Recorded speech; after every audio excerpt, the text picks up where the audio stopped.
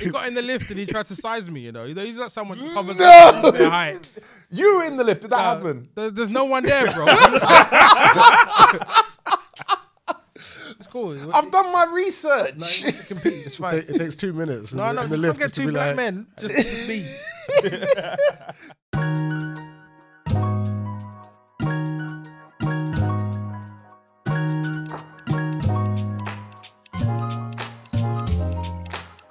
Hello and welcome to Black in a Box, the world is told by black faces in white spaces. I am Angelo. I'm going to be running the point like Jeremy Sohan today because I got two Victor Wembanyama's. I'm going to just be passing the ball off. What are you going to keep missing? Oh, right. He's the worst point guard in the league, bro. Yeah, well, look. We are here with Dom. Yes, How are you doing? I'm not too bad, man. Not too bad. First recording of the year. Of the year. Man. Dan sends his apologies. He watched one Will Smith video. It was Miami. He's like, I got to get there. Alana sends her apology. She's helping people stay fit. But we tagged in a couple of guests. It's a podcast crossover collaboration. Two different podcast hosts. If you're not signed up to them, if you're not listening, you have got to start listening to Tales from the Plantation. He's really coming for Dan's job right now. He's coming for Dan's job right now. Sorry, Tunde, I got in the way of your intro. But we are joined by Tunde, the host of Tales from the Plantation Podcast, and we will be joined by the founder and host of the Dope Black Dads podcast. I'm just going to call him Big Marv until he tells me not to. So I know you've done it a million times, but I'd love just for the audience just to kind of get the background of Dope Black Dads. Yeah. Cool. No, just come hard though, man. Like come hard. Okay. You can open the other page. yeah. We found these new. But not the page that we started. So don't open the Rick Ross page? No. Wow. No, we're just talking about how in 2024 kind of TikTok is settling all old scores and Rick Ross is catching heat for his lyrics in UAE. Again, this is what I said. he was I didn't appropriately realise that he beaten at didn't the get time. first To be fair, it was one of the early cancellings, but he didn't cancel. No, he was temporary. Does Wasn't it? anyone get cancelled? I mean, if we... You might lose some shit. That's enough. You may lose a sponsorship or two. Yeah, as Dave Chappelle says, you're going to take my shoes away. So What did you think? Have you seen his latest one? I watch every single thing he does. I just want to know what clever way he's going to represent the same shit. So it's funny. Do you remember that early one where he's like, people often ask me what's better, Coke and Pepsi. Truth is, can't taste the difference. But Yeah. Pepsi paid me most recently, so That tastes one. better. Yeah, There we go. That's his last three specials. That and Where's Ja Rule? Like I need to Yeah. We said that the last I was wanting to clip that for the Beyonce thing that we were talking about. Who gives a fuck? iconic. Where's Ja? Who gives a fuck what Ja? Yeah. I ain't trying to dance. I'm scared to death. I think he has some of the best conceptual. I think he's. To be honest, him and Louis C.K. Louis C.K. is also cancelled. Louis C.K. is my second favorite comedian of all time. I watch his clips and I'm like, I didn't know you were going there. Yeah. And it's not always just like Ricky Gervais, which is just to antagonize. It's clever. Yeah. So he's out of everyone that's cancelled, he's the one that annoys me the most. So the thing is, though, is that, and I thought... Are we rolling, by the way? I just want to know. Yeah, we stay rolling. Well, listen, all right, man. But Well, we've talked about Dave Chappelle and Louis, well, not so much Louis C.K., but we talked about Dave Chappelle on here so much. My memory, Dave Chappelle is a genius in his lane.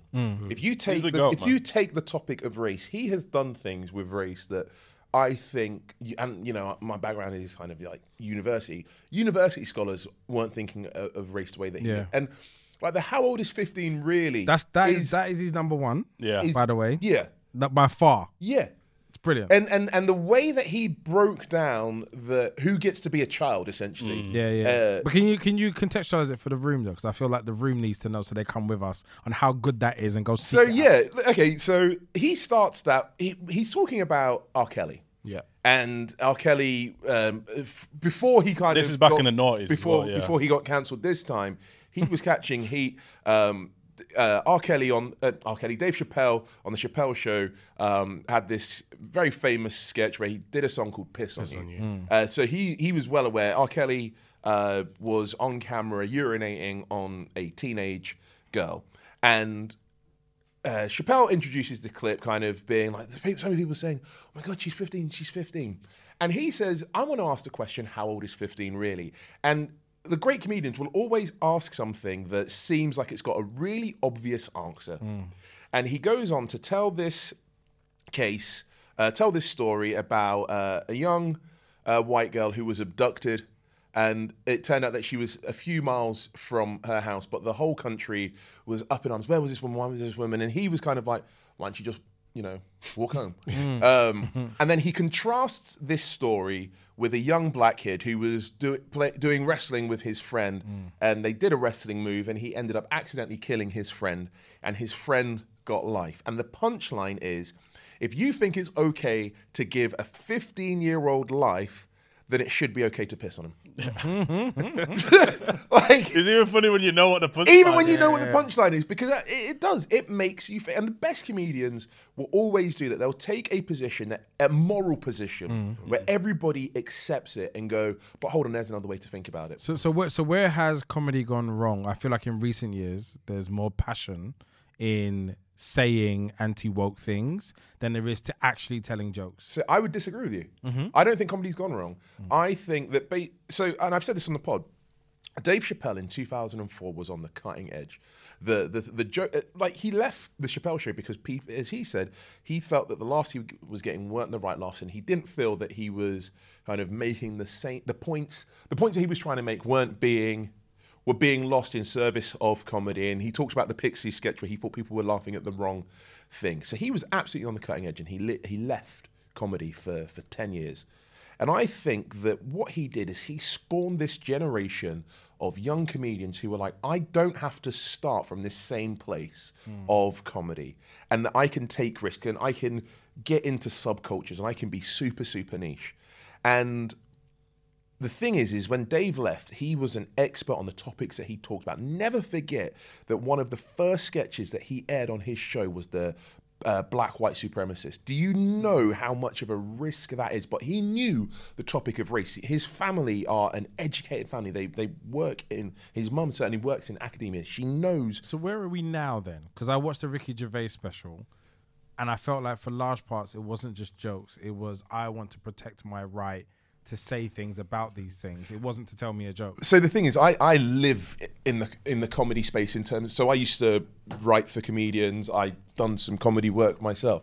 I'm not looking at Ricky Gervais, Louis C.K., Dave Chappelle. There are younger, fresh comedians. I think the best comedian working right now is Michelle Wolf. Michelle Wolf has got 2 stand-up specials. Is this lady that was always... I'm trying to think. I can see her face. She did the correspondence in very, very light. Yeah. And the thing is, I remember when all the Louis C.K. stuff and all of this stuff, you can't say anything. And these comedians they're kind of saying, oh, you can't joke about anything. In her first Netflix special, trigger warning, she opens up talking for 15 minutes about rape. But it's about rape in the animal kingdom. And she talks about how everybody considers otters to be really cute, but these are like the rapists of the animal world. And on the meta level, what she's doing is going, well, you can absolutely talk about anything. You can absolutely talk about anything. Can anyone talk about anything, though? Anybody can talk about anything if it's funny. Yeah. And the thing is, obviously, funny is subjective, but it's that thing of, look to your audience. If everybody in your audience looks exactly the same and they're all laughing at the same thing, it might just be that your comedy's just for that room. Bernard Manning was very funny for his rooms. He was extremely funny for his rooms. But like bring your act to Brixton in the 90s. It's not gonna go the same. But he was still heavily problematic all the way up into the 90s, and I think is it Sarah Merton who was the one that called him out on the show and basically got him to officially say out loud that I am a racist. Yeah, Carolina Hearn. Yeah, Carolina Hearn, yeah. Oh. And I feel like once he said that, he doesn't exist in the same realm anymore. But this is the whole point: is that it took him that long to say he was a racist. He's been a working comic in clubs for 40 years. But he was a working comic until he died. He was working comic long after that. Yeah, but at what scale? So when we talk about being cancelled doesn't necessarily mean you die and you don't have a job and you got to hide in your house. It means you don't get to hold the same space in society that you do because you're harmful. So when I look at these even the new comedians, that other guy who was on Matt Rife? SNL, him, who's just decided that he's gone full on alt-right hugging. It's like, I don't even get why you've gone that far. It's a grift.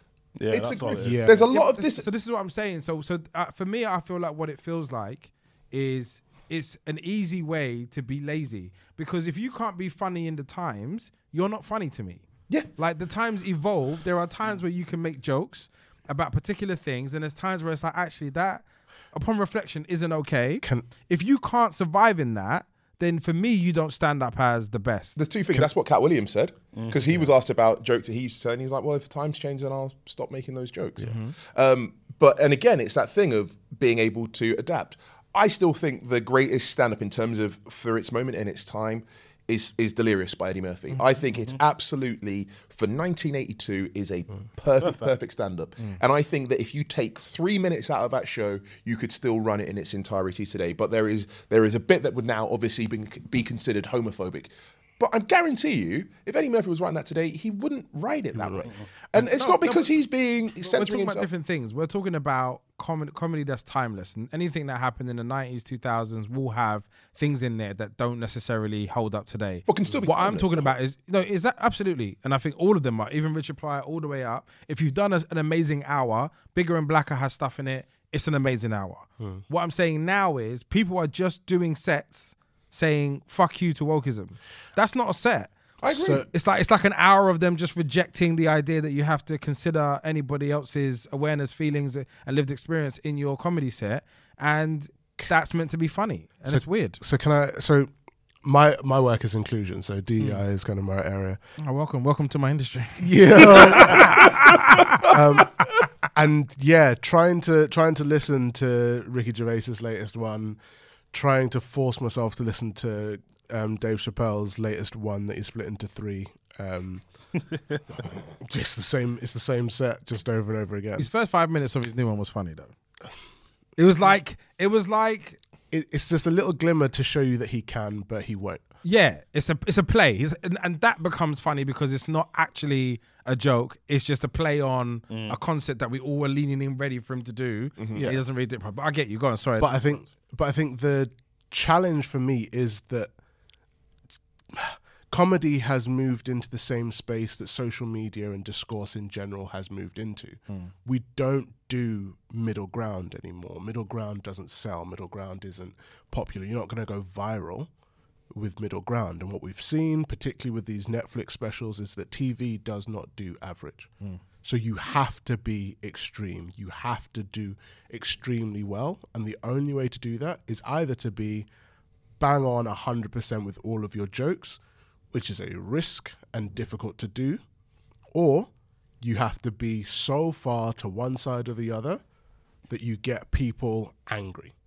And that for me is what How do you generate a discourse, isn't it? I think that's all it is. No, because the problem is that people are making an hour a year. Some people are trying to make 2 to 3 a year, and it's a money grab. So in that filler of content, where half of that should probably be gone, is now becoming a part of that hour. Yeah. We have to sit through your BTEC level attempt at comedy, and I don't particularly have any desires for it. Like I don't even like. Yes, I'm in DEI. Yes, I care about people's feelings. But I think there are ways that you can do it where it is funny and people can laugh at themselves a little bit, like they're involved in the joke. When it's just like, you're trans, why should you exist? Ha ha ha ha. It's like, well, this is a bit, I don't need this in my... It's become profitable to be lazy though, isn't it? And this is it. For me, I think it's not just on that side. So we feel the offense when it's that side. The other side for me is the comedians who try too hard to be overly left and I hate to use the word, but overly like... Don't do it. Like... woke in air quotes. No. The reason why I say it right is because they recognize that there is going to be a level of outrage triggered from the right, and that's not the far right exclusively, but So basically, you're Purely saying right. jokes laughing at the right-wing people mocking trans people is now too much. No. But What I'm saying is that there is a structure to it. It's a mirrored structure because some of those aren't funny either.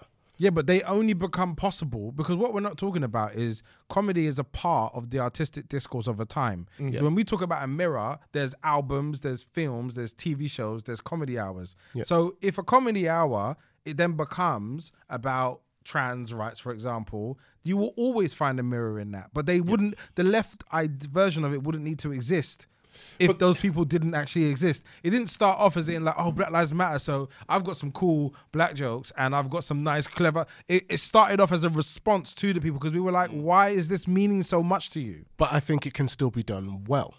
Like, for example, right, we talk about some of the... Let's use Cat Williams as an example, right? He does that right mix where he's not completely the most politically correct comedian, but he does evolve his stuff. He does actually take time to listen, reflect, update, evolve his content.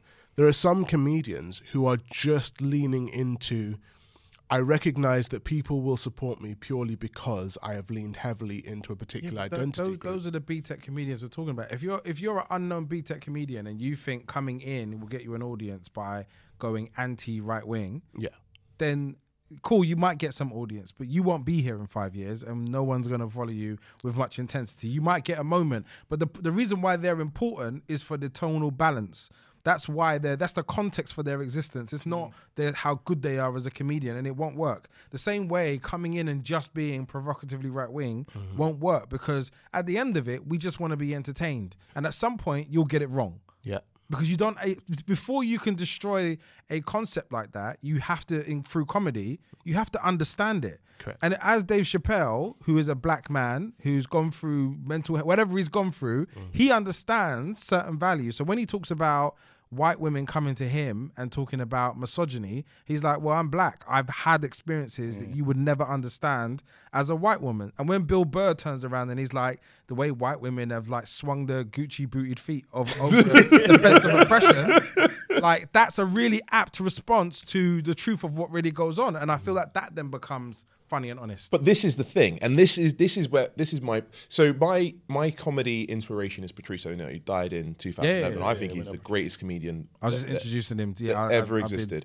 And he always says, I try and start from a place of being funny. And the problem with a lot of these new comics is they're not actually funny. They're not trying to be funny. And a lot of their grift is, you can't make jokes about George Floyd. You can't make jokes about Black Lives Matter. Well, I make jokes about George Floyd. I made jokes about Black Lives Matter, and people laughed. I made a joke a couple of weeks after George Floyd died when was murdered. I apologize. No, terminology is important. When George Floyd was murdered, I was doing a Boris Johnson character. I could do the Boris Johnson accent. And I said that, as Boris Johnson, I said, what happened over there was absolutely awful. And if it happened over here, there would, of course, be an inquiry to find out what that ruffian's neck did to that poor police officer's knee. Now, that joke works because we all understand, first of all, it's a black guy making that joke. Second of all, we know that is absolutely, before the advent of cameras, what happened. That, this guy's neck really attacked this police officer's knee for like 9 minutes. But doesn't it work because you're a black guy playing an oppressive white guy, talking about an oppression of an act of another black guy by another white guy? So it works levels. Because it's it's not as direct as you being a white comedian making fun of that in that particular way. So it allows you a disconnect between you, the person who's delivering the joke, and the situation. So I think obviously that within the economy of funny, absolutely there's license to play with very sensitive subjects, and it's always been the case. But it has to, as you say, be clever, and it has to actually be a joke. Yes. If you just say truths that you feel that are oppressive or minimizing in a funny way, that's not a joke anymore. No, go to Hyde Park Corner if you want to do that. Yeah, well, there you go. And this was always my thing. When I was doing that, I would always, everybody turns into an expert when they're your friend and you start kind of having a little moment. They're like, you should do a joke about this. And it's like, well, where's the funny in that? Mm-hmm. Where is the funny in that? I just want you to say stuff. And this is it. So it's like, it's because the reason a black person doing Boris Johnson works so well is because if Boris Johnson was black, he would still be famous, but he would be used as an example of why black men ain't shit. He wouldn't. He don't know how many kids he's got. He don't know how many baby mamas he got. He wouldn't exist. This is the point. Let's be authentic. He would not exist. But the thing is though, is like, because, and there was that disconnect. Who's this big black guy with dreads making jokes about baby mamas? You know, like like there was a joke that I wrote where it was like, you remember when we were stockpiling toilet paper, and I kind of said, you know, been asked a lot of questions about stockpiling, but I want to say because it was around Happy Mother's Day. I just want to say Happy Mother's Day, and in particular, Happy Mother's Day to all the single mothers that I've been stockpiling. And again, it works because the first thing that you think of as a black person, as a black guy, and I've got the statistics, and I know you know the statistics because this is the space that you work in, is that the perception is black guys are just out here kind of baby mamas, and every black child ever doesn't know who their dad is. So when you have a black guy, and also I've got this accent, and this accent serves, and I turn this accent up if I have an encounter with the police, by the way. You think I sound posh now. Officer, I'm sure there's, you know, small, but the reason that comedians, the stuff that I was doing worked was because I played with the perception of what white people in this country, because most black people, I was like, yeah, obviously I get that, but white people were like, this is some new. It was like when Nando's came out and they were like, oh my God, this is the most amazing. He's the Nando's of comedy. That's the sense. If you knew how I felt about Nando's, you would know how funny that is. I despise it. But so I think to answer your question, the problem with a lot of the comedians is that they're not even trying to be funny anymore, because you can be controversial and people will give you a chance. But are you funny? Is it actually funny? And like a lot of people talk about punching up versus punching out. It's not about just, are you funny? And the thing is, that is one of the most subjective things. It's like, can you make the room that you're in, can you hold it? Can you make it laugh? Can you do that? And that's why a lot of the guys that go famous off of like TikTok, they don't go famous off their act. They go famous off of their crowd work. Because you can be, if you can make a group in like Boise, Idaho laugh, and then you can go to the south side of Chicago and make them laugh, that's when the execs go, actually, well, this guy can hold an audience. Because Netflix is a big space, and when I worked with them, you're not just making jokes for South London, you're making jokes for Australia, you're making jokes for the US. It can be accessed everywhere, and a lot of these guys aren't funny. They've just had a couple of clips go, and I'm talking specifically about guys like Matt Rife. They had a couple of clips go viral because of their crowd work, and nobody at Netflix went, have they actually got a tight half an hour? Has he got 5? But it's all transactional though, isn't it, for Netflix? It's what makes money now. Oh, of course it is. Like, they've put up some steaming hunks of crap.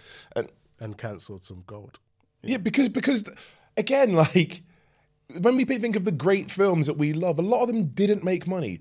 I always say Widows is one of the best films that I've seen over the last 10 years. I understand why Female heist? What's that? Yeah. That's the Steve McQueen female heist movie. I think it's brilliant. But Lupita. No, it's with Viola Davis and Elizabeth Debicki. I always think that you think a bit too highly about this film, man. I think it's stunning. I think it's absolutely stunning. They're your friend. That's what I'm thinking. But my point is though, is that doesn't matter how I think about it, it didn't make money. So even if it's kind of critically acclaimed doesn't pay the bills. Actually, this is a good point, because I was listening to one of your podcasts and you were talking about Fela Kuti, right? Yeah. And you know, like the long, drawn-out, amazing music, but how we don't really get anything like that, because where is the appetite to make music like that anymore? Because I think the music became an objective rather than an expression. Mm-hmm. And I think obviously if you're trying to chart, if you're trying to sell things, tickets and tours, people wouldn't even consider. Like if you think about the Fela Kuti band, it's financially impractical. Mm-hmm. If you think about Bob Marley's band, it's again financially impractical. Yeah. Like he had to be sold as a rock band, go to white audiences to justify the cost of his full band when he started going with the Wailers and the I3s. But like I think we've lost that. We've lost that, and we've even the space it takes to have 15 people come together and then someone just go and be like, oh, I like that, keep that, and do that again, and then like that's time, that space and economy we don't even have. Like, you know, we're doing this around our other things, and we don't even get. If we had the luxury to sit here all day and just shoot the breeze, watch content, shoot the breeze, we would have amazing content and hours and episodes. But that's a luxury we just don't have in this market. So when I watched the fella thing, for me, it just felt authentic expression. Yeah. I didn't think about it as songs. I just thought about it as music, This is a feelings. feeling. Yeah. It was like a church sermon on some of them. And they were like 40 minutes long. Yeah. So That's for me, it's a very powerful. that's a very powerful Yeah. thing for me. And it made me think about how I want to create. And I want to create in an environment where it's not so time specific that I feel I don't get to say everything I feel I want to say, or I don't get to visualize what I want to visualize in the right way. I'm rushed. And that's a massive part of the kind of art commerce balance. Yeah, I feel that completely. And you're going to be tight about this. The Salt show, Salt, the UK collective, Cleo, Salt, Inflow. I was there last year. And I think about the audience's reaction when the tickets were announced. £100 per ticket. Everyone lost their mind, right? You say audience, you mean Twitter? Twitter, basically, yeah. Twitter's an audience. It's a real place. It is. It's a room. It's a room in the universe. Yeah, but I think the way I look at it is it's a very small room, and we forget how many different rooms there are. But this is it. It's a small room. Yeah, It because there's Fiat represents 500 Twitter, there's Black Twitter, there's like Desi Twitter. There's a lot of Twitters, man. There's baguette Twitter. People lost Baguette their Twitter. minds, man. When this got released, people lost their minds. Yeah. I think that I will go to my grave saying that's one of the best experiences I've had. Unbelievable, right? Because they were able to invest the money and have hundreds of different artists involved there, not just musicians, creative directors. Unbelievable performance, unbelievable experience. Yet people didn't want to pay that money because of what? No, they did want to pay it. They just complained.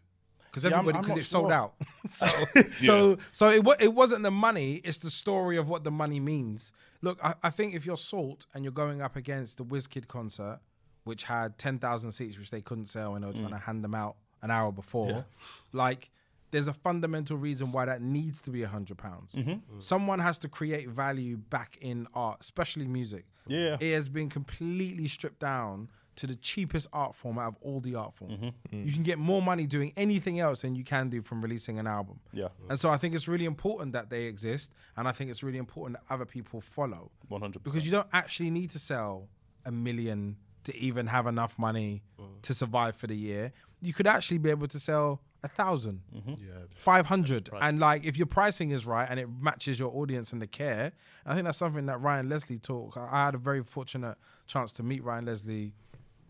He did Sunday Show many years ago, and I had a chance with his team and him to sit and just listen to him talk about his business model. And he said he went gold and made no money, and then he sold 30,000 and he made something like 1 million something. So his whole thing was have a very hyper personalized data set of his of his fans, and he went and did a show in Ireland. When it did a show in Ireland for 300 people and made $120,000 US. He wouldn't have made that on that ratio in any other way, but they were prepared to spend so much more money for his tickets compared to what he would do if he went through Live Nation and did it their way. So it's just about who's going to turn it on their heads. And like a part of me, you know, I have that rebellious nature where I want to build things that say fuck you a little bit to how it should be done and just do it. I'd rather do it with less people, but do it better and more sustainable and more fun. I wanted to kind of come back. You talking about with Fela Kuti and how it made you consider the art that or the work that and art that you want to put out, and you're now kind of going more and more into the TV space. You've got the GMB gig, and what I find really interesting is how that then makes its way out into the world, because I was looking at a news article, and it's kind of click farms where it's kind of, you know, you have the two faces, and there was a segment that you had done where you were talking about Keir Starmer's plan to have lessons for boys to respect women, but it took what had been quite a nuanced debate and just turned it into an either-or thing. How do you feel about the reception or the interpretation of your work where you kind of put that time and that effort in and it just gets reduced down to this man said this thing, leave a comment below? Yeah, I get it, and I basically use the platform to communicate my values. I don't take it that personal that it's soundbitey. Like, so I've had a love-hate relationship with television anyway. And so when I first got invited, it was in the context of Dope Black Dads and being a father and speaking about black men and family and different things that were going on at the time. And I was like a reluctant voice at the time because it's not really my mission. It's not really what I do. I've always been able to communicate, but that's about, for me, it's just about conviction more than anything else. I don't feel I'm a TV person. I don't live a life of a TV person. Like, I don't want you to come up to me and be like, talk to me. I won't. I glaze because it's just not where my heart is. I want to do stuff. I want to do stuff that has an impact. So when I first started, it was very much a bit of a love-hate.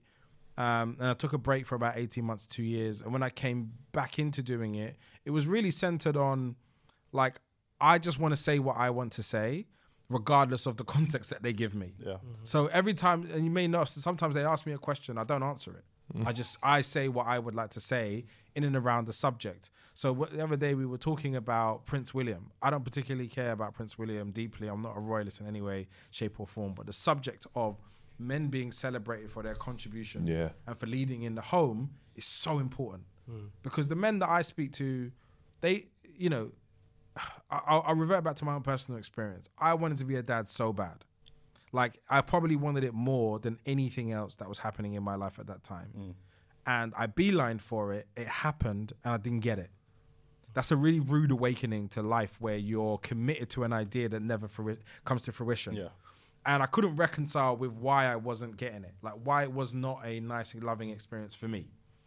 And so when I started that conversation, and it's the first time it made any sense is when I put men in a group and said, what's happening for you?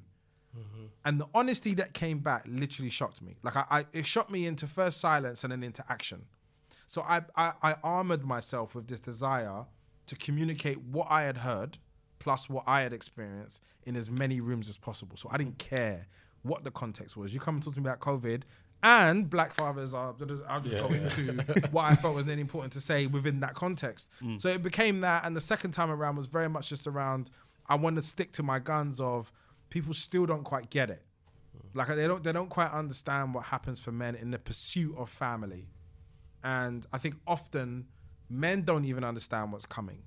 And the men that can survive that environment are fewer and fewer each time. I think it's a very, very hot furnace for a man to be a part of a family and understand that he's best of himself has no value in that space.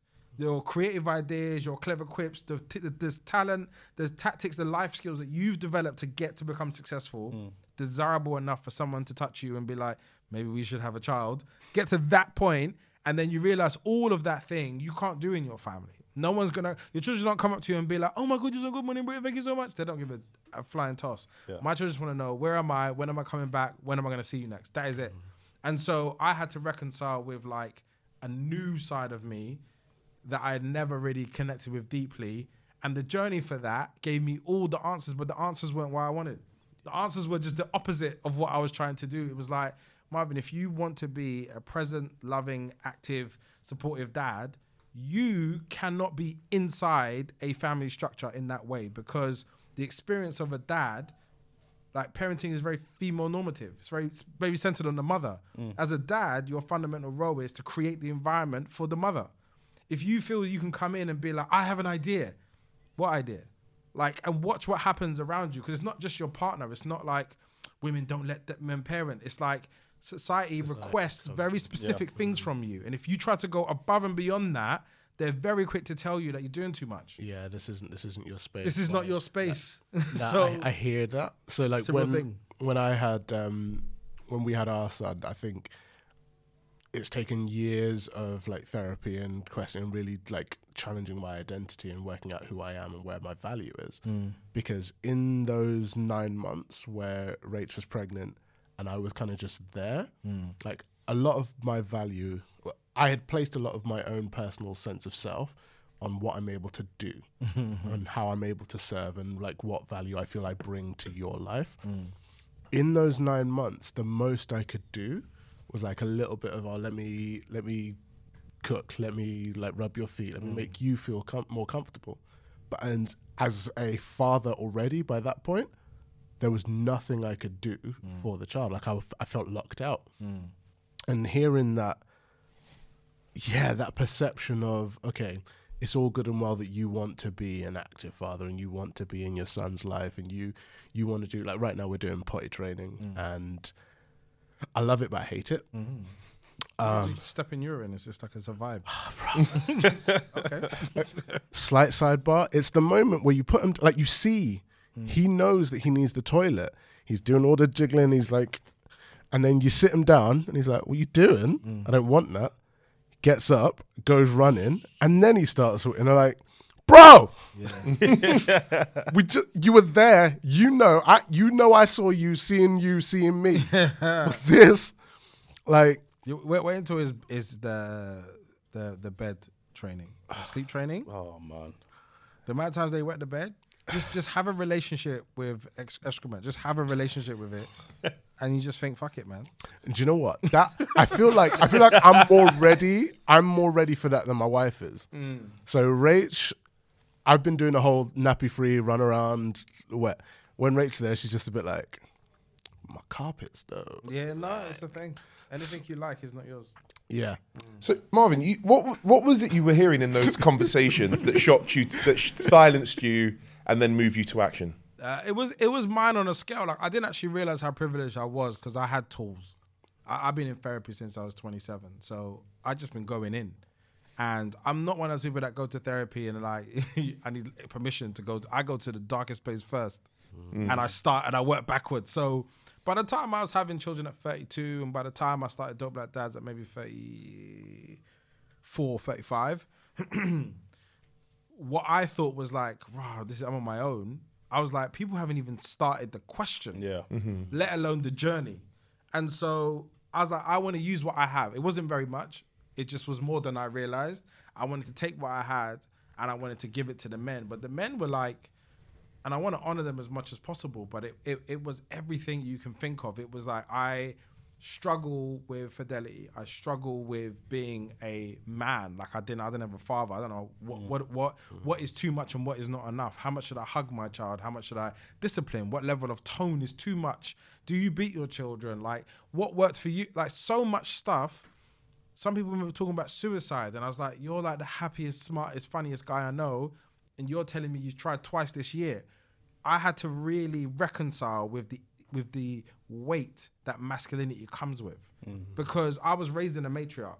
My whole upbringing was around women. And because of that, I had a first line insight into gay men. They were around us. So it was like, I've seen things happen to gay men that make me angry. So even now, you can't be homophobic about it. I don't care what your view is. Like, you got to wrap it up. So I hold that space because I've unfortunately seen abused women, physically abused gay men, emotionally abused gay men and couples and everything, all those things.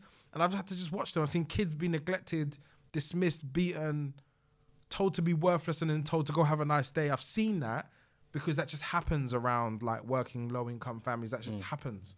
And so I advocate on that particular basis. So when I realized that this was happening at scale, I was actually scared, to be honest. Like it wasn't a space I was comfortable in just sitting in and being like, oh yeah, I'm the guy that knows. I didn't have any ego. I was like, give me more. What else is happening for? And I just went out and told the stories. So when we started our podcast, it was like 3 months in. It's because I couldn't keep the feeling in. Like it was so heavy on me. It was like, you're the founder. Like, what's your plan? I was like, I came here because I was sad. I don't have a plan. And so I had to respect the stories and I had to respect the anonymity of those people, but I wanted to make sure people understood and I felt I had the language. So I took it out on the road and just told everyone that pay attention to the men in your house, in your life. The story you have about your dad, the man in your life, isn't the end of the story. Like, have you ever listened to your husband without actually looking for something that you can respond to? Like, have you ever listened to your dad? I don't even know what your relationships are with your dad. Have you sat and listened to him talk about his life? And every time I speak to my uncles, I hear stuff and I'm like, and you're just here, just like being. Not particularly active. You don't speak very much because, you know, life, remembering all that stuff is difficult, but there's no space for that man to discover his emotional journey and to share that stuff. There's no context for him to be vulnerable in it. It's like he has to find an answer to keep providing still. Like, so I really honor the men that came before and even the men that, you know, get called out for their lack of contribution. I honor them because I know that wasn't just, I don't care. there's a story as to why you got there, because I know for so many men, they wanted to be loved themselves. Like being raised as barrel children or being raised as farm children, or just like coming here and being told that you're nothing at every level of society and your parents are working 3 jobs so they can't raise you. You're raised by, you know, a distant community or the church, and all these little subplots that we all went through. We just kind of forgotten because the internet's here and we're like, oh yeah, well that guy doesn't do. So, you know, we'll create that context and we'll create that safe space for every man to say the thing that's really moving them. And if we can find an answer, which for me is just men spending more time with men. Yeah. Like we've got to find an intimacy amongst us where we can have conversations that aren't centered on getting girls making money. And I feel like at the end of it, women will benefit long term, but we can't even think about them in the selfish things that we need. Like you kind of got to do stuff that may not look good and look good at the time, but you got to do it, because without it, we're going to create that cycle again. More men will go into these family dynamics, find out they got no air, no space to say how they feel, no space for rest.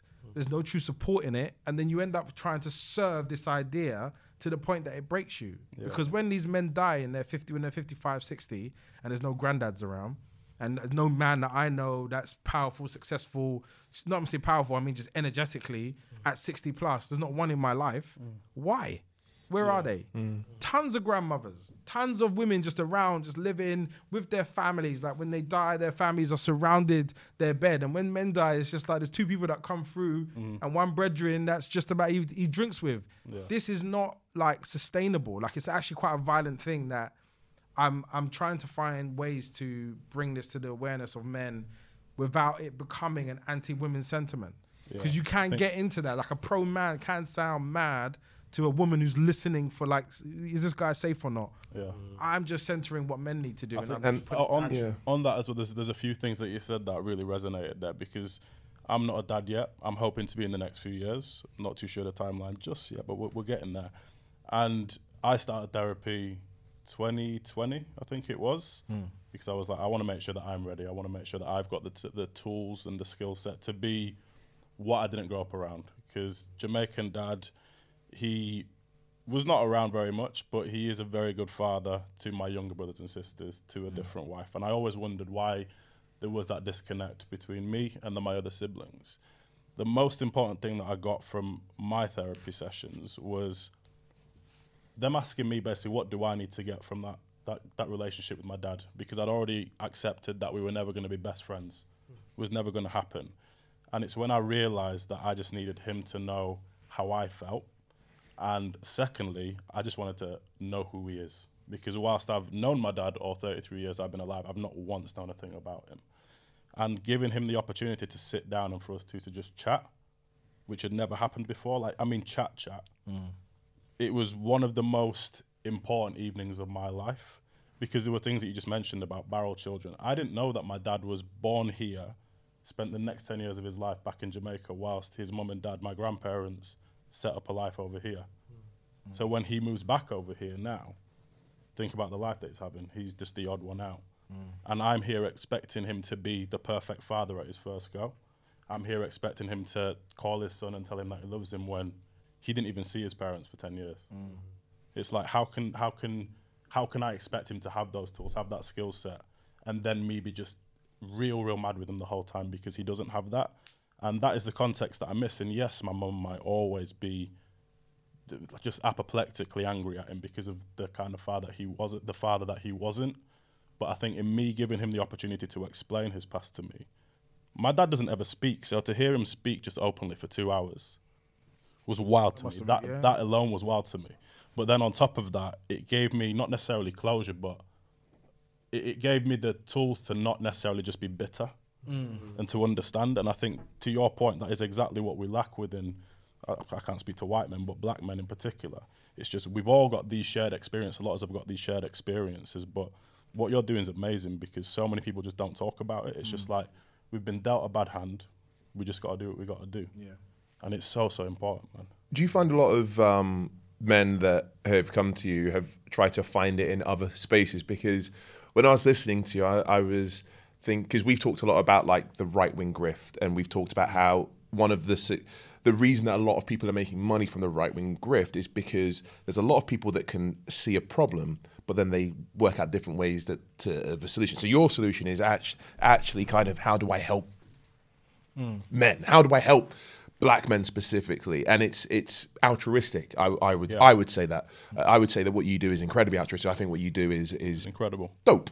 You know, but I also know that that's what Jordan Peterson says that he does. I also know that's what Russell Brand says that he does. And there are so many other, Andrew Tate would say the same thing. Do you find that the men that are coming to you have kind of tried some of those other avenues first? And if so, how do you... I think the person that... you won't get to me until you try some stupid shit. Because it won't make sense.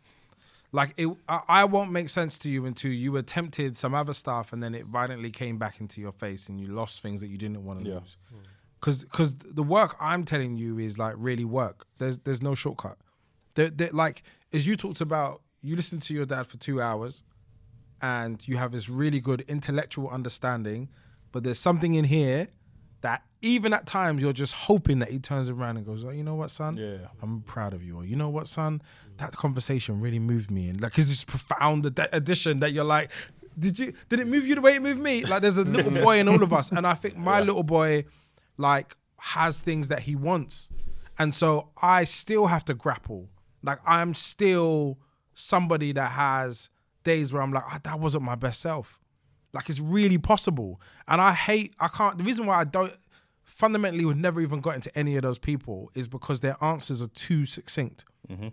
Like, you think if you can just go to the gym, work out, eat broccoli and fudging chicken breast with no seasoning. No seasoning's important. It's serious. Like, tell women to come here and like, you're their man now, that life is going to be good. You have no affinity. This is why the divorce rate is so high for women divorcing men, is because every man that tried that attempt, they call it like, is it grabbing in like traveler culture? Yeah. Like this idea of like, I'm going to go up to a woman, convince her that she should be with me. And one day she's going to look at you and be like, there's nothing here. I can't connect with you. I can't go through life with you because you're stone. And like, you keep eating broccoli and talking about the world and how this doesn't work and just complaining, and then they leave, and then it makes those men more angry. So they get radicalized by their inability to connect with themselves and ask much more complicated questions like, why don't I communicate to my wife that I love her? Why don't I want to spend time with her, steal time with her? Why do I treat her like it's a tick box exercise? And then that's why they leave. And so for me, it's really important that like, I don't want anyone coming around me thinking it's easy because I use nice words and I express like, no, it's hard. There are days, like I was just saying this today, like it's been a heavy 2 days and there's no headline as to it's hard because it's just like little things are just like, yo, I got to deal with that now. 1 second. Like, oh, and there's another thing over here. And I'm just like, actually, this has been going on for 2 days, but it's been like 3-4 things a day that have just been a bit harder to do than normal. And I'm like, I've got to break this cycle. The way I do it is I go inwards. I spend some time with myself. I just want to slow down because every time I try to fight the universe, I get my ass handed to me. And so many men taking on these like personas and being like, Andrew Tate's got a Bugatti and they think that anything is going to be an answer that's monetary or in the code of which he's given. Bearing in mind he's about to go to jail, or if not gone to jail, he's been completely stripped of many of his privileges. It's like, why do you aspire to that? Because to the way he's communicated is just like, you make money, do my course, make money, you get girls, you buy this car, everyone will give you respect, you take no shit, you work out, you learn to fight. Like, it's like 1970s Rocky shit. So for me, the men that are around me are very flexible in their ability. It's like, they can kick your ass and they can meditate. Like that for me is the balance of masculinity. You've got to be able to do both. And I think too many of us have learned the other way. But look, I pray for them all because I know what's coming for those other men. One day they're going to run out of people to complain. If you are a right-wing, white, racist man and you're like, everyone's got to get out of my country, there'll be a time when there's no one in the country and who you going to complain? Now what's your plan? Because we all know intellectually that that's not the problem. In fact, migration was helping this country to be whatever it was. So you will run out of people to complain to or to complain about, and those people will move on without you, and there'll be no space for you by your own fruition. So I'm making sure that I'm ready for whatever happens in the universe. I'm not trying to perfect an outcome. Whatever happens, if a fire starts, I am prepared. If I need to run, I'm prepared. If I have to fight, I'm prepared. If I got to cook for myself, I'm prepared. And I think that's what, for me, a man should be really about. Like, let's say there's someone listening to this podcast. It's like, I don't even know where to start with this work. Where would you recommend that they start? Well, I think for me, you have to audit your life to start off with. It's impossible to look for answers if you don't even know where like it is and isn't working for you. And for me, the measurement is like, is it working for you? And that's like a morning and night question. When you wake up in the morning, do you have an ambition and a zest for the day ahead? And when you go to bed, is there something about that day that genuinely you thought I moved a step closer to what I want for myself? That's where I say massage that question for a period of time and actually write journal. If you're not journaling, even as a man, like you can try and type, you can try and use your phone and voice note. It's just not the same. Journaling has a specific way of like extracting information of you in a completely different way than speaking can. And so writing that down, and preferably in a structured framework, there are so many journals available that are like structured like day planners, and it gives you like strategies, objectives and goals, and like there's the 3 pages creative method where you just write whatever's in your head. Adopt those methods and then find the thing that reoccurs. So there's a question that is what's unwanted but persists, and it's a great life question. It's a bit wordy unless you're like in that realm of like doing therapy, but it basically means what keeps happening in your life that you really don't want to happen, but it just keeps happening. Yeah. If you start there, it's a great thread, and just tug on it and go to your therapist, say the worst thing you feel about yourself when nobody else is listening and looking, and then just wait and let the magic happen. Because their question will be like, well, what made you think of that? Or when was the last time that happened? Or why do you think that is? And just take your time with it, but start in the ugly place. Don't go there and be like, oh, well, my girlfriend broke up with me and she told me something and she didn't do this, and just tell stories. Go with like the I part, and then just watch it unravel. And then from there, there's some great stuff. There's a book called Untethered Soul, which I love. It's about the inner voice. When you learn it, it's powerful. There are courses. I did a 10-day silent retreat. I've done Landmark Forum. I've done coaching. Find your stuff. And the thing is, don't go in and thinking this is the answer in its completion. Don't ever go there and think this is like a pill. Yeah. Go in there and feel like, I'm going to learn some tools today. And take what makes sense for you, what operates in your time. Only you know what that is. And you'll just start finding yourself in somewhere, and you'll realize that some people in your life can't be in your life no more, and some of your behaviors are really problematic, not only to them, but to you. Like, loads of stuff come out, man. It's kind of beautiful in the end. Like, I love myself now. I didn't love myself 5-10 years ago. I was just doing stuff thinking, hopefully this will create love because I'm at my acts of service to, people and things. It never comes. You said you started therapy a long, long time ago. What was the catalyst for that? So my best friend in university, I don't know, there was an event. That's all I can say. There was an event. And the event that didn't make sense to anyone around us, his family thought we radicalized him. And I was like, nah, we have dope conversations, like genuine, amazing black man, healthy conversations about the world we want to live in, and family and, work. And he just had an event, and I couldn't place. He was like a mirror to me. Like, he was raised in like the Midlands, but he was basically me. Like, come from a good family, like good values, super smart, suave, a little bit of, charismatic, like a little something to him. Like us. Yeah, sure. That's how he lingered on me when he said, yeah, sure, but this guy. Yeah. It was because of the size of it. So, yeah, Sorry. now the lift was violent, bruv. So, no, I like starting rumors, innit? But, so like that, after that session, after that experience, I was scared. I was like, I could just sleepwalk into this. And so I remember being so specific that I needed a woman it was a counselor at the time. I needed to be a woman, it had to be a woman of color. And I wanted her in her 40s. That's exactly what I did. Yeah, I was so specific. And I went on a couple and I sat down with this woman, and then she asked me some really important questions. And she was like, Marvyn, I think you have nothing to worry about, but you do have to be aware that this is a thing, how it could occur. And after that sentence, 4 sessions, I was like, clocked I'm it. fixed. That's it, mate. Don't need to do that. And then listen, life lifes you. So I think very quickly afterwards, other things were just happening. Like I just had a relationship I was angry. Couldn't figure out why. Like I felt like I was quite a happy person, but then I had these just like experiences of just like, what are you doing? And my relationship with other people started to get strained, and I was just like, I'm not having this. Like, this is the most bizarre thing. Why is this? And then like, there's this balance of inner work and outer work that you've got to master. So it's not even just going to therapy and you get an answer. You then got to do the outer work and be like, how do I use what I know now in my everyday life? Yeah. That I find really, really difficult. Like, I think I have ADHD anyway, so it's like my processing is just fundamentally different to neuronormative people. And it's really hard to put it into context, but my brain hyper-focuses on challenges, really complex, difficult things. Yeah.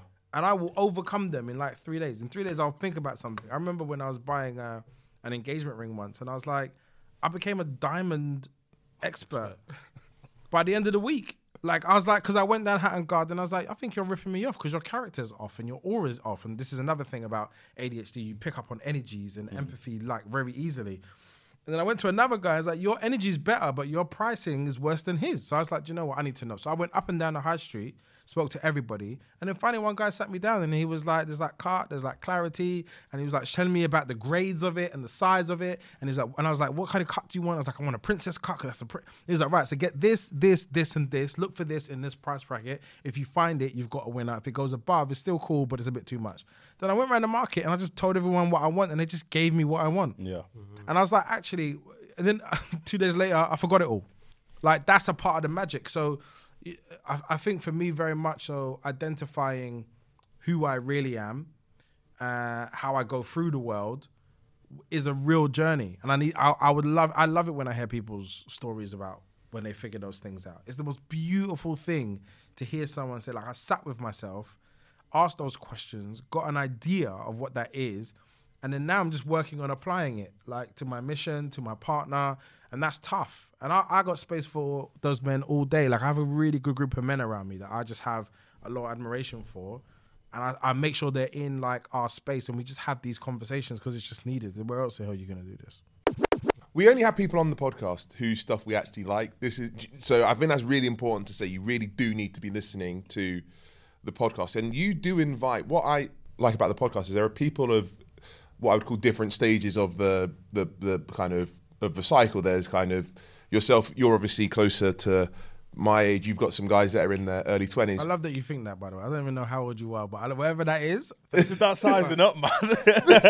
That's cool. I've done my research. No, you need to compete. It's fine. It takes 2 minutes. No, in the you lift can't get just to two be black like, men. Just me. But if you pull your dick out, I'm leaving.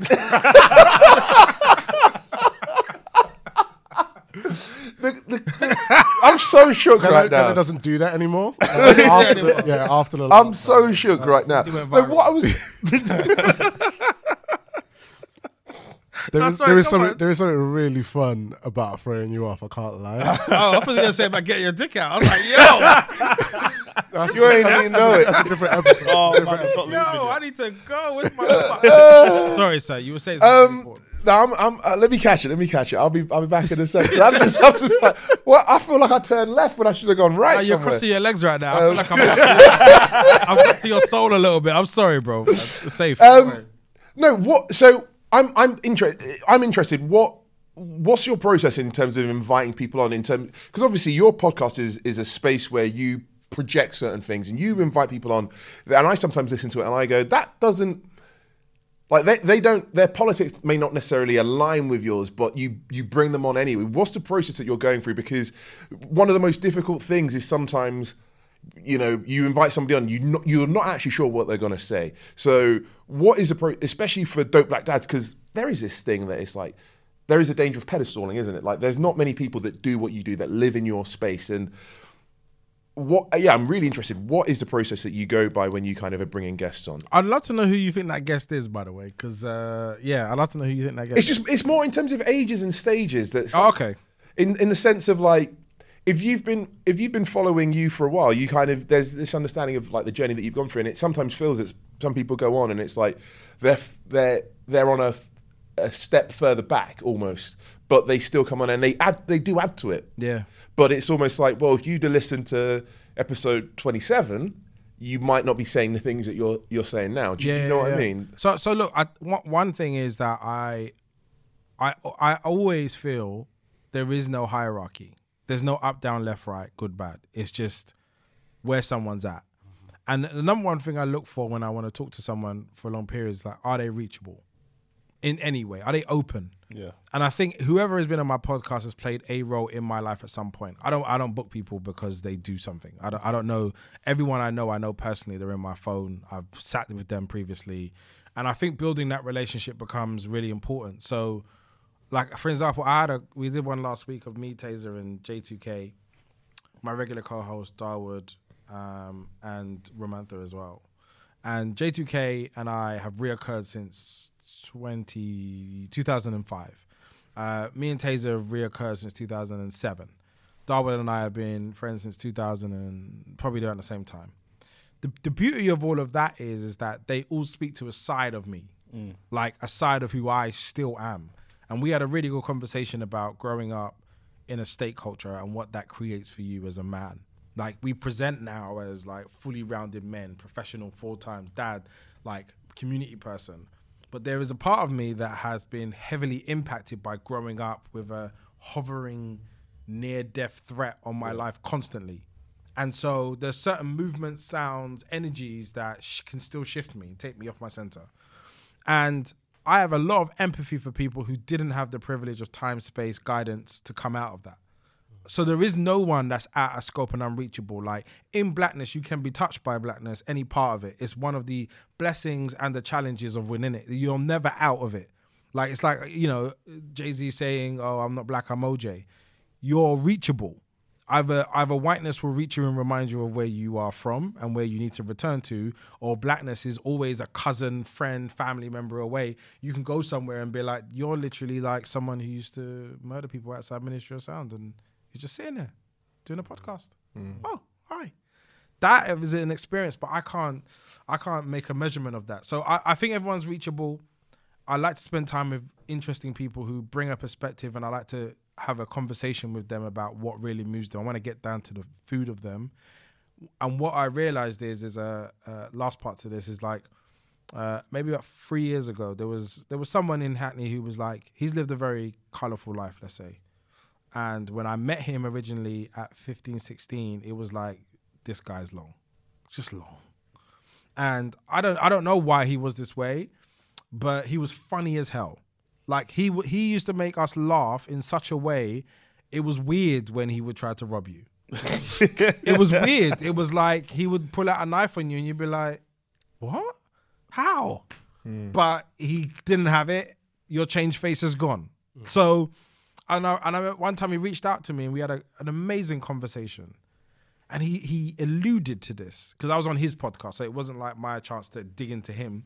And he was just like, yeah, growing up, my house. And he gave an indication into his house at the time and who he had to become because of the family name that he had and whatever. And I was just like, you know how I never would have attributed that to you? Like I just had a program that you were just on crud and it was slightly long. And I thought you were funny, genuinely. And we used to talk about football and I genuinely would debate with you, but it was long for the other stuff. So I just kept my distance. But now that I know who he is, I would always make time. Yeah. Always. And it reminds me of that human element of like all the men that they try to get us to dismiss, they genuinely don't want to be doing that. Like selling drugs is not a valuable enterprise at this particular point. If you can sell on the internet, if you can sell mugs on Amazon, you probably are as profitable as it is to sell drugs. So as far as I'm concerned, if they learn the code and the information and get the skills up, they will do other things. Yeah. They want to be here. They want to fight for themselves. They want to have a family. They want to be good men. And I think when I speak to them, it inspires me to keep going because I know that they're reachable. Tunde is a newish dad. That's a toddler. Yeah. 2 years old. He is a grown man. He's a grown 2-year-old man. And you guys have made a decision that I wanted to talk about. You bought a house. Yes, sir. And you bought it outside of London. Yes. Even though yourself and your partner are both from London. South East. And I wanted to know why you chose to do that. So many things. First of all, money. I think the reality is For anyone who's looking for a house right now, we know what the house in Christing is like. Back in 2020, it wasn't quite as bad because we hadn't quite been Liz Truss. But even then, it was crazy trying to look for places in London that actually were nice and affordable. I was lucky because where I used to work at Deloitte, and I put a lot of effort into saving money. So I had a decent deposit down, but trying to find a place that was like, we needed 3 bedrooms because we knew there was a baby coming, and we needed the home office because we'd already lived through the pandemic by that point. We wanted a garden space again because baby, and they're closing parks left, right, and centre. So having some kind of green space, and needed parking. That was a bougie request. I can't lie. I didn't need parking, but wanted it. And to try and get any of that in London would have been at least twice as much as we found out in Gravesend. So I think what we spent on our house in the end would have gotten us a 1, maybe 2 bedroom flat above a Morley's in Lewisham. Bloody hell, man. So what I wanted to ask though, did you have the discussion about that sort of social dislocation? Because obviously, if you, as grown and raised in, both you and your partner born and raised Southeast London, you've moved out now. It's not too far, but it is far. Do you worry for your child kind of growing up not around like his community? Not as much. So we both grew up in Southeast. My parents are still in like Grove Park area. But Rachel's parents had actually moved out to Swanley, which is on the edge of Southeast London and Kent. So we already had some connections to Kent. It's not too far out. When we were thinking about that connection to family and connection to community, we were intentional about not going too far out. And I think that changed a lot because of our son. When we first got married or when we were first engaged, we were like, I work in Deloitte. The pandemic hadn't happened, so I was still flying all over the place, traveling all over the country, all over the world for work. So I was like, I actually don't care where we live because I'm probably not going to be in the house as much.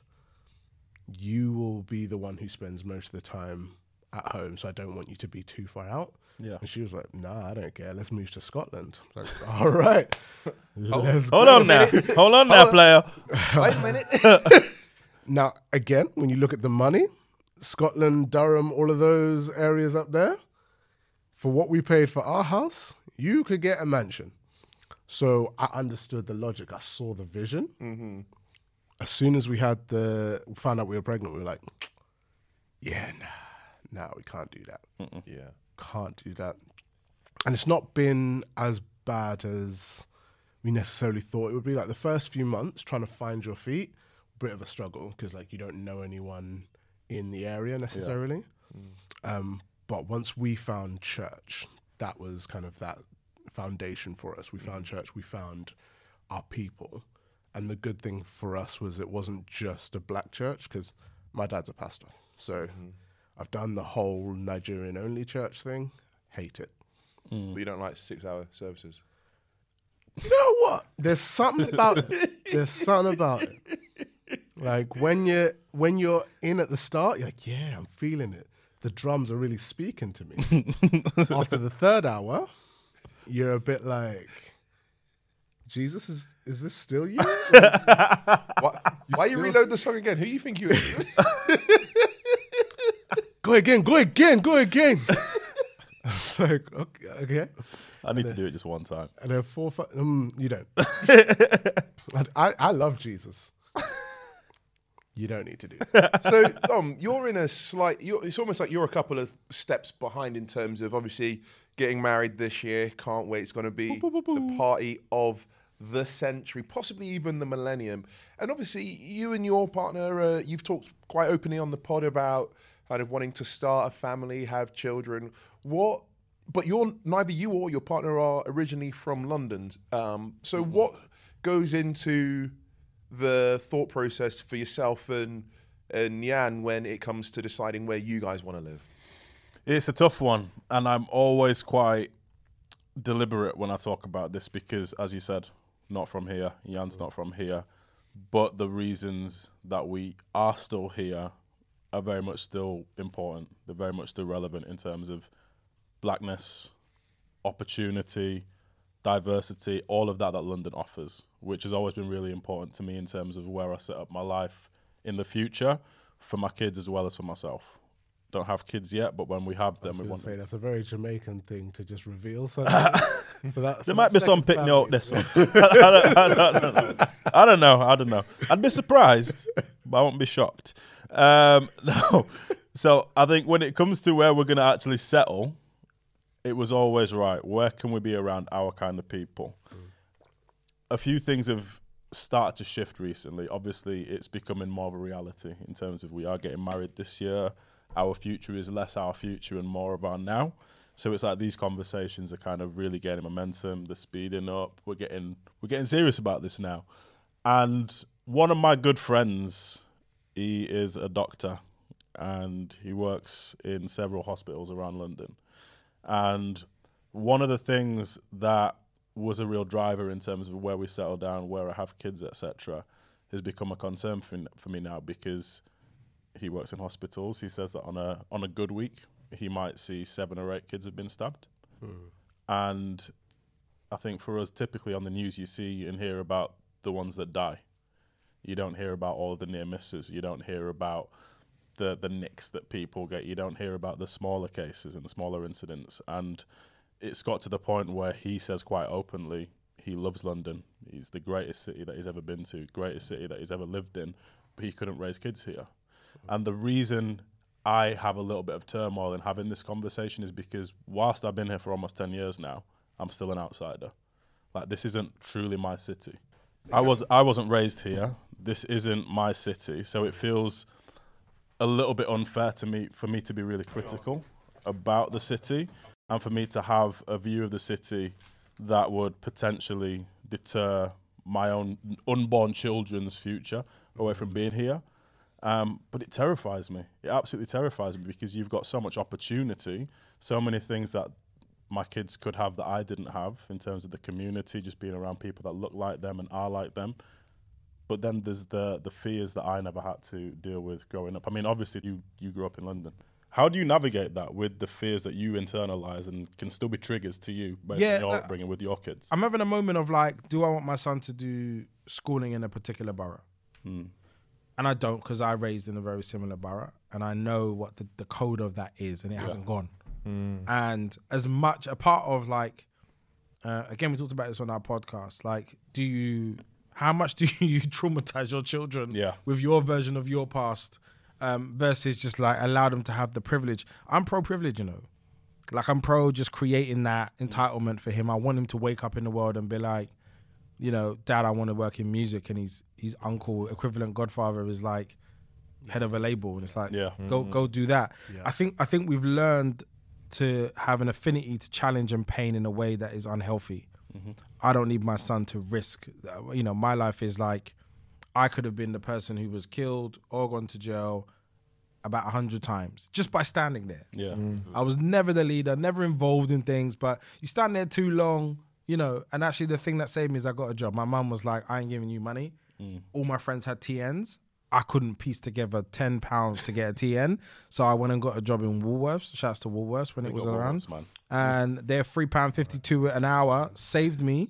And basically in one summer, between 6 and 10 p.m. when my shift was when all the craziness would happen. And I was not there. And I would come back at 10 and it was like, no, man. It's like someone bleeding and shit. And I'm sitting there like, oh, I'm really glad I was at work. Hey, you want pick and mix? Listen, I got one-to-one phone call.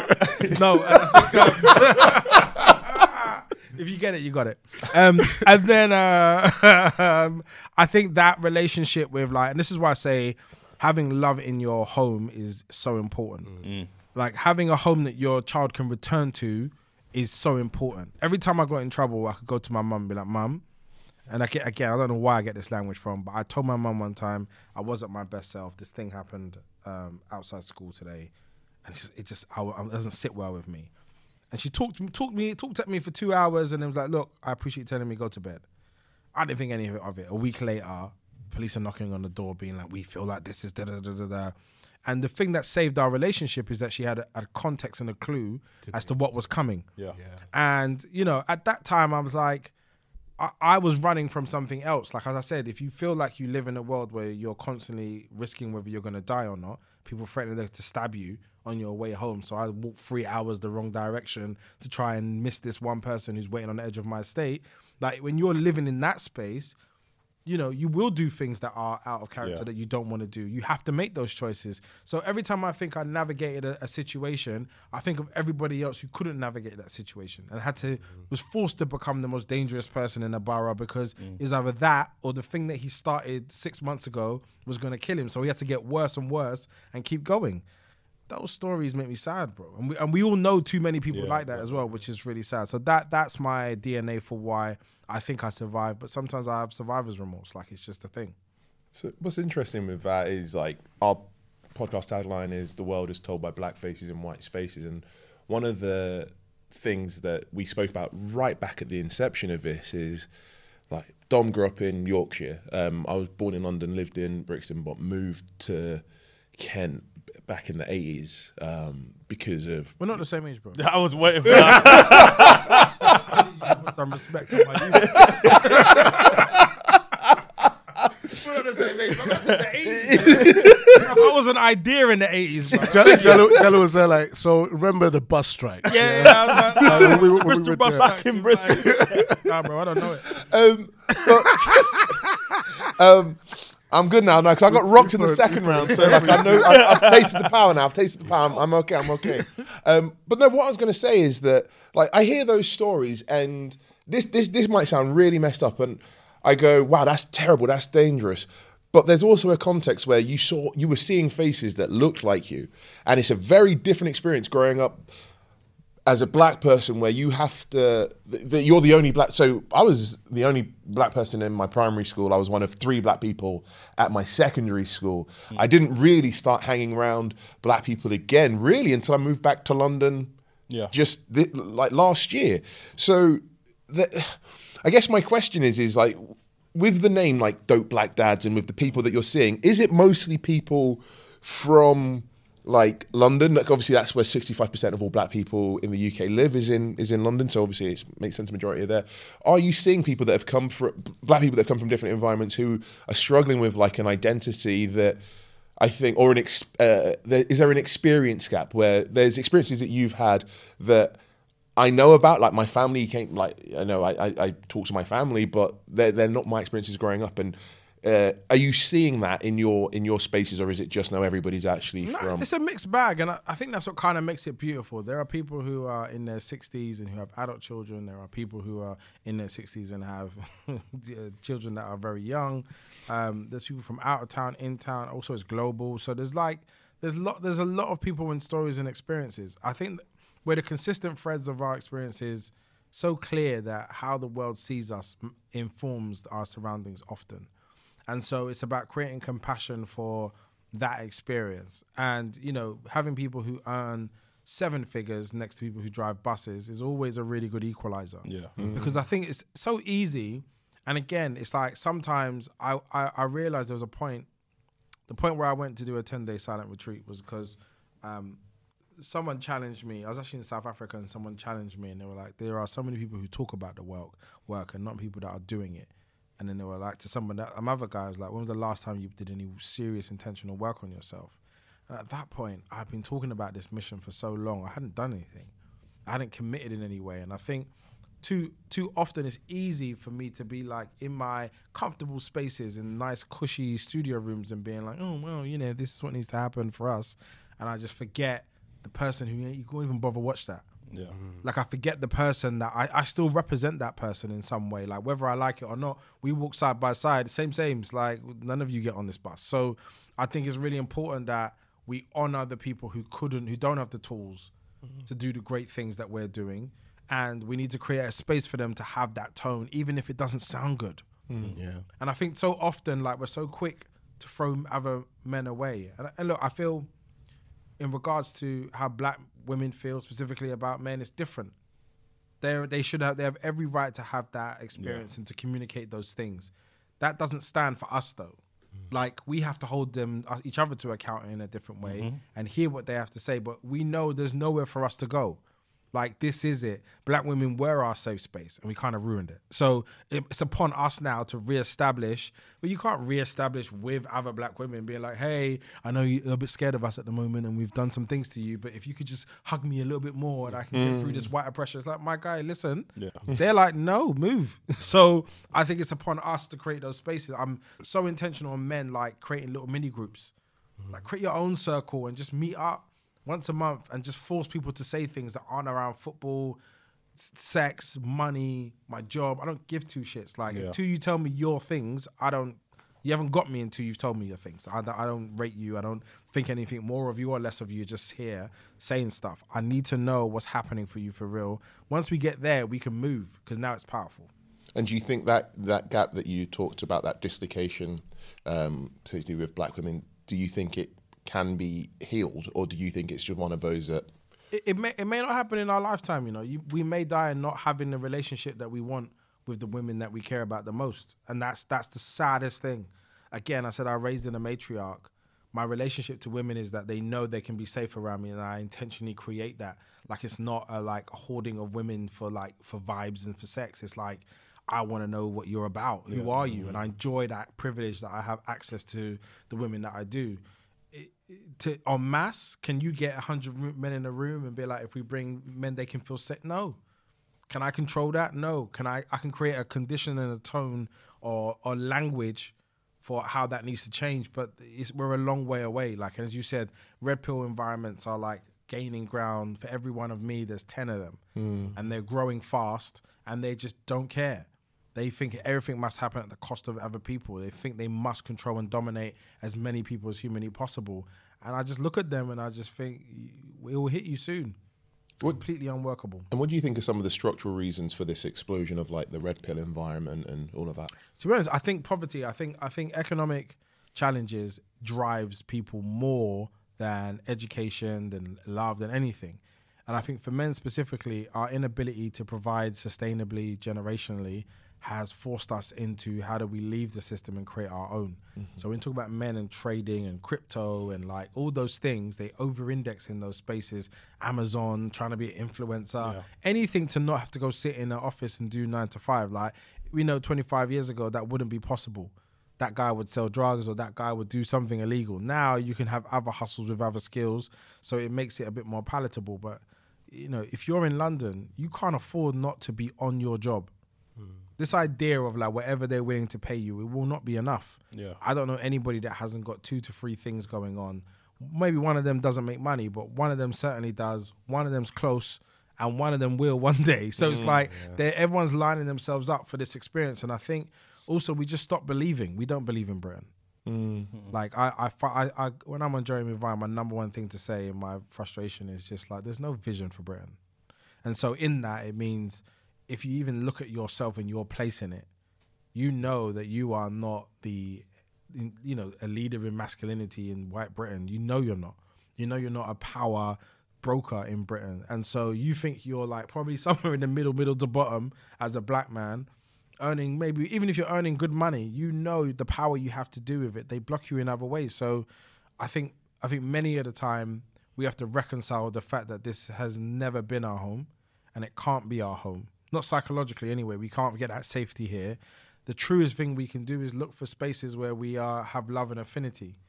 And we all know we can't go to Jamaica and just be like, because you're still English boy, but you can go to other places and build a life for yourself. I went to South Africa, I found so much peace there. Yeah, amazing place. I found peace, I found joy, I found love, I found friendship, I found a mission. I was just like, how are you going to get me out of it? Like, if I didn't have children, I would be there right now.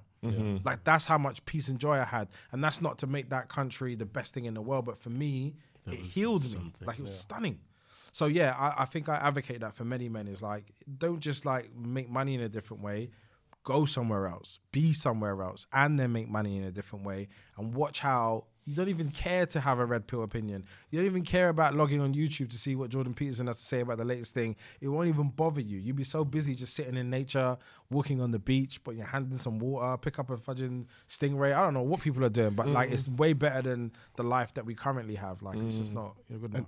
And I think it's interesting because listening to a lot of the conversation, I struggle at times with this because I was brought up in London, but I didn't live that life. Like I was very protected, and at the time growing up I really struggled with it because I felt like I was outside of community, and it did impact the way I saw like myself both within the black community and within the broader community in the UK, and kind of like that sense of not belonging anywhere and still trying to kind of put people on a pedestal and find that space where I go, okay, this is actually where I fit.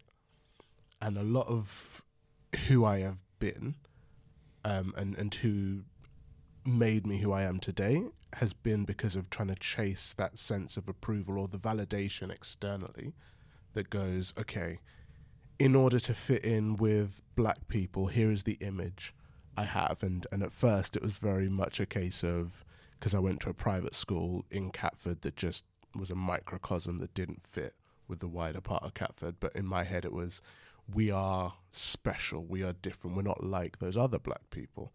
So when I was with them, when I was going to church with those people whose sense of value wasn't tied to their grades, I took that as a, well, you don't have any sense of value. I was very judgmental. I had all of that like imprinting and the biases against my own people, essentially my own community put in, but all that served to do was create that distance with me, so that when I did get to uni and suddenly I'm surrounded by other people who are both valuing their grades but have also found that sense of community in their Africanness and in their blackness, I struggled to reconcile that. I couldn't find my place there either. And suddenly the one thing that I had seen as my differentiator, my value, was no longer special. And I felt lost for ages. And I think a lot of what you've said about that space where people can just come and be, and in all of your flaws and in all your imperfections, like listening to it, there's kind of that longing within me. Like I'm there trying to reach out and grab for it because, yeah, I resonate with a lot of it, and it's been weird trying to navigate it in this space of both being like never being enough of any one particular thing. Yeah, that's it. Like, but I think it's like, so I create in a way that I am the center of my universe, and I speak to attract my tribe.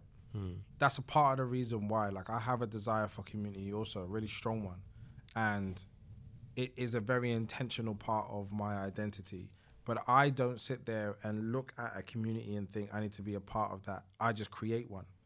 And so I think like your values from the few things that you said today tell me that you can create a community on being just who you are.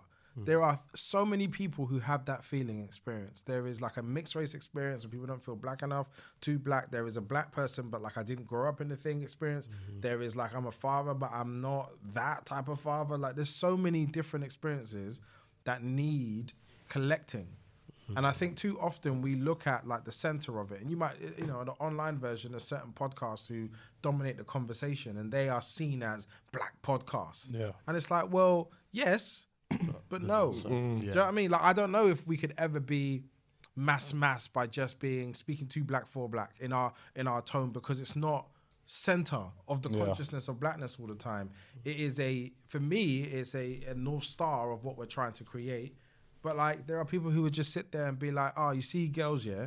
And then like, that's their podcast. Yeah. And they can be number one. And I'm like, I can't measure in those ways. I have to really, be able to love that side of us, because there is still that part of me, that child 19-year-old that wants to be like, did you see that girl? Like that's in my head. But I also am like, I really want a partner in my life that I can live with, like in life with, not just have sex with and hold hands and look at. I want to like go through a thing in a day and be like, yo, and I want to be able to find it funny. Do you see what that person said to me? It's mad. Can I show you my email? Yeah. Here's my memes. Who do I forward to people on TikTok? That's like, that's a part of my love language. And I think when you start to nail down the components of you that are consistent and authentic to you and speak it into existence, you start attracting. Someone will just turn up and be like, on the podcast, your contribution specifically was my favorite part. And Tribe, come. It's funny because it does happen, but it's like, I don't know, part of it has been the need, like, I think it's like you said, where there wasn't just that, I've done this therapy, I found my solution, tick, done. It was, because I had that thought process as well. I was like, all right, cool, I've done it. Cool, I've reached this extra level of enlightenment and awareness of who I am. I should be done now. And then having to strip back when something kind of takes you steps back and you have to go again. Like, that's been probably the biggest challenge I've had in going through a therapy journey and learning who I am and trying to be, especially as the roles evolve, like moving from being a teenager to being a uni student to being a professional to being a partner to becoming a husband and then father very quickly.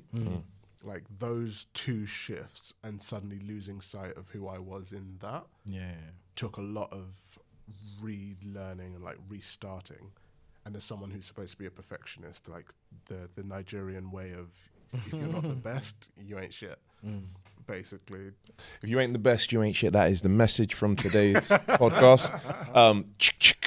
Thank you guys so much. No, I'm not leaving, bro. Look at you trying to be all professional, man. Before we go, we wanted to say happy launch day. Please go and get Anifiok Ekpedom's new book. Dom and I are going to the launch. Is it the launch? Not the launch. It's out. It's not the launch. It's out, but we're going to the Q&A on Friday. Friend of the pod has been on twice. Amazing speaker, better writer, him and Scully. We've been so blessed to have Marvyn of Dope Black Dads. You can get the podcast on a Spotify podcast as well. We've had Tunde from the Tales from the Plantation Podcast. Dom? From this podcast. And from me to all of you, stay well, be blessed. We out.